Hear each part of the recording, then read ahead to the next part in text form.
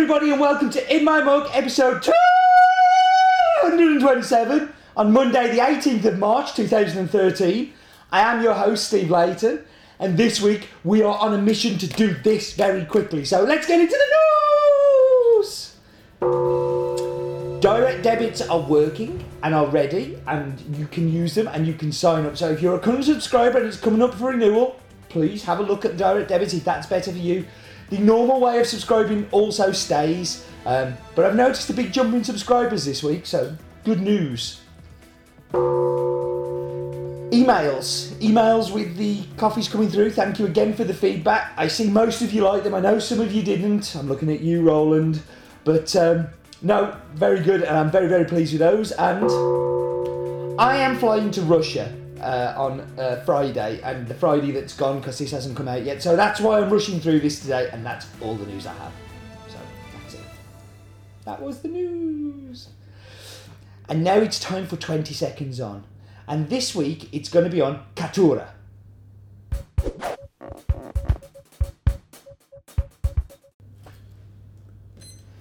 Originating from Brazil, this is a mutant of the popular Bourbon varietal. Like Bourbon, it shares many of its negative aspects. It's not very pest resistant and difficult to grow, but it has one big plus point, which it has a much higher yield than Bourbon, over 200 kilograms per hectare more.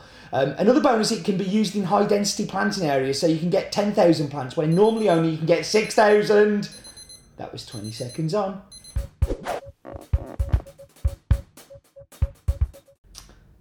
Yep, so the other thing you can do with them as well is you can plant them as little as a metre apart, which is really unusual. And also it's a dwarf varietal, so it's easier to pick because it doesn't grow all high and in the sky. So, Caturra. And this week's coffee that we're going to be talking about is a Caturra. And it's a Colombian. And it's the last in the Colombians. I know we've had a lot of Colombians, a lot of amazing Colombians, but you're going to be missing them and you're going to be wishing they were back.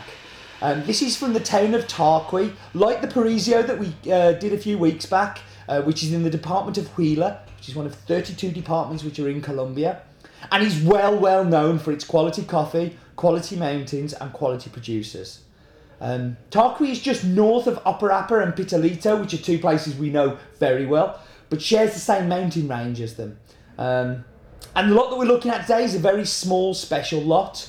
And one that I'm super excited to be sharing. Grown by a guy called Arnulfo and his wife Maria. The farm is only 2.5 hectares big, and he's at an altitude of 1,700 metres above sea level.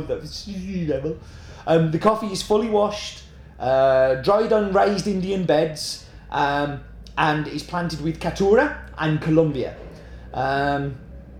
It is super well suited to that area, super well suited to that microclimate, and produces a really interesting cup profile. And that's why I'm very pleased to see those kind of plants planted in that area. The farm is called Finca La Toma, and yeah, that's pretty much everything I have on it. It's a very small farm, not as small as some of the ones we've seen. But like all of Colombia, these producers don't tend to produce a lot. Okay, so I am going to go and do the map bit. Nearly forgot the order I was doing stuff then. Duh. It's the map bit. No expense spent. It's the map bit. So, here we are. We're going to just zoom down to has been and quickly zoom back out. Quicker than you can say boo. And we're going to go to the west and to central South America. Mainly South America. I don't know why I even said central. So we should look at South America and its statistics. I love that map. I really like that map. So number of coffee growing countries in South America, 6. Population, lots.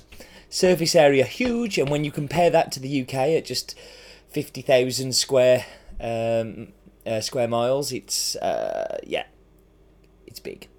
So here we are going into Colombia, and we can see a group of coffees that we bought from here, but you can see there's a real collection down in Huila.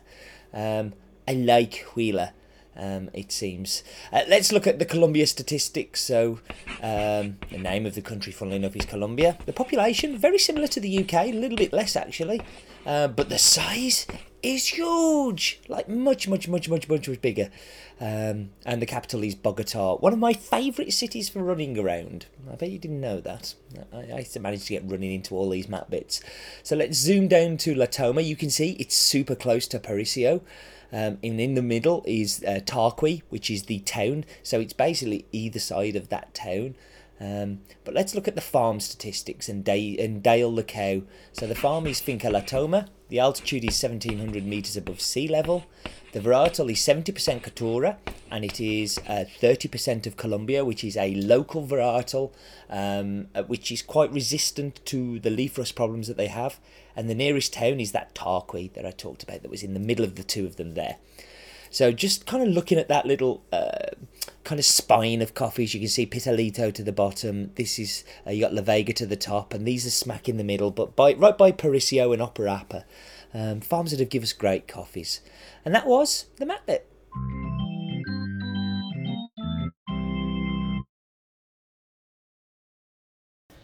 This week's map bit is the problem of it being a little bit vague. But still, I hope interesting to get an idea of that whole area. Now it is time for Roland's Daft Fact of the Week. Roland! Roland's Daft Fact of the Week. Tarqui was part of the original Inca civilization. But that's not a coffee fact, is it? Despite dropping in yields, Colombia remains the third biggest world producer of coffee, the second biggest producer of Arabica, behind the monster of Brazil. With 99.9% of their coffee being washed, they are truly the quality coffee producers. Roland's Daft Fact of the Week. He blinds us with his facts. So time for the Wheel of Death. Last week we had macchiato, which was quite nice actually. Quite liked the macchiato. Time for my nemesis to go on the board, the Irish coffee. I really hope the Irish coffee doesn't come up. But let's go. So where it goes, nobody knows and nobody cares. And this week it is Lungo. Ooh, that's not nice. Oh, nobody deserves Lungo in their life. Well, we shall do Lungo, and we shall suffer for our art. So I'm going to whack you on pause, and I shall be back with you in just a moment.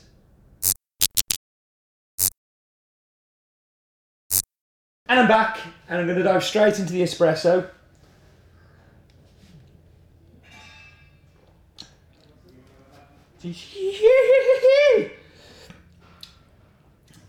It's the worst week to get Lungo, because this coffee for me is not great espresso. And I've tried changing the parameters, moving things around, but there's just a shoulder too much acidity. And in here you get it big time. Lime cordial. Now, if you've ever had that sticky, sweet, but very, very sharp lime cordial taste, you'll know exactly what I mean with this. It's citrus fruits all over it. It doesn't have a predominant sweetness or body, so that makes it a little bit thin in espresso, and it's not going to be great in the Lungo either. But let's go to the milk.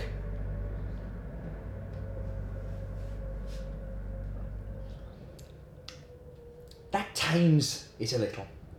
The acidity is muted down just a shade, and it's not quite so limey, and it's a little bit more creamy, so it should be, and a little bit sweeter because the milk's adding some sweetness.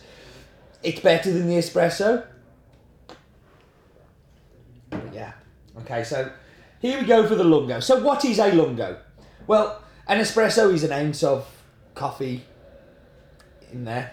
This is exactly the same parameters of time. For me, we've just been having a discussion outside between me, Gary, Chris and Roland about what we think a Lungo is. And we didn't really get to a consensus, but the same as you're pulling an espresso, but you let more water come through the puck was fairly consistent. The amount of time you did that in was we differed on. But for me, is you would pull it the same as you would an espresso. So you wouldn't move your grinder particularly, and it would take you probably 45 seconds to pull the shot for the 2 ounces. Now, if you're using a double basket, you would end up with 2 lungos kind of thing. So it's not like a double. This is a single shot pulled for a long time. So let's go.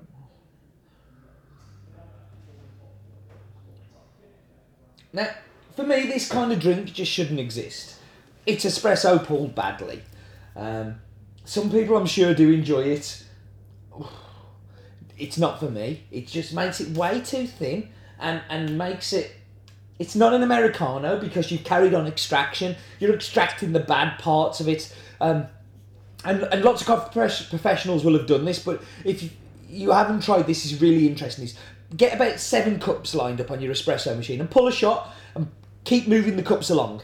And then taste the first one. The first one's thick and has lots of great properties. By the time you get to this cup at the end, it's not good. Now, espresso becomes the sum of those parts by mixing them all together, because the first one's a bit thick and the last one's a bit thin, and it makes espresso. When you do that, you're just carrying on adding badness. So you're carrying on making it worse. For me. Yeah. Okay. So let's go on to the pinboard of doom. And I have a piece of paper for the pinboard of doom. This week it came in from Simeon Walker. Making coffee with my Christmas present. It shows how far behind I am. Not actually with the in my mug, but with the Yirgacheffe Woke Natural that we haven't done on an in my mug. And I'm still toying whether we should. We haven't got long to decide because there's not that much of it left. But maybe I will, maybe I won't. But that's really cool, Simeon. Thank you. I am starting to run low on these. So if you have a pinboard of doom, please send it in. And now it is time for the staff clip.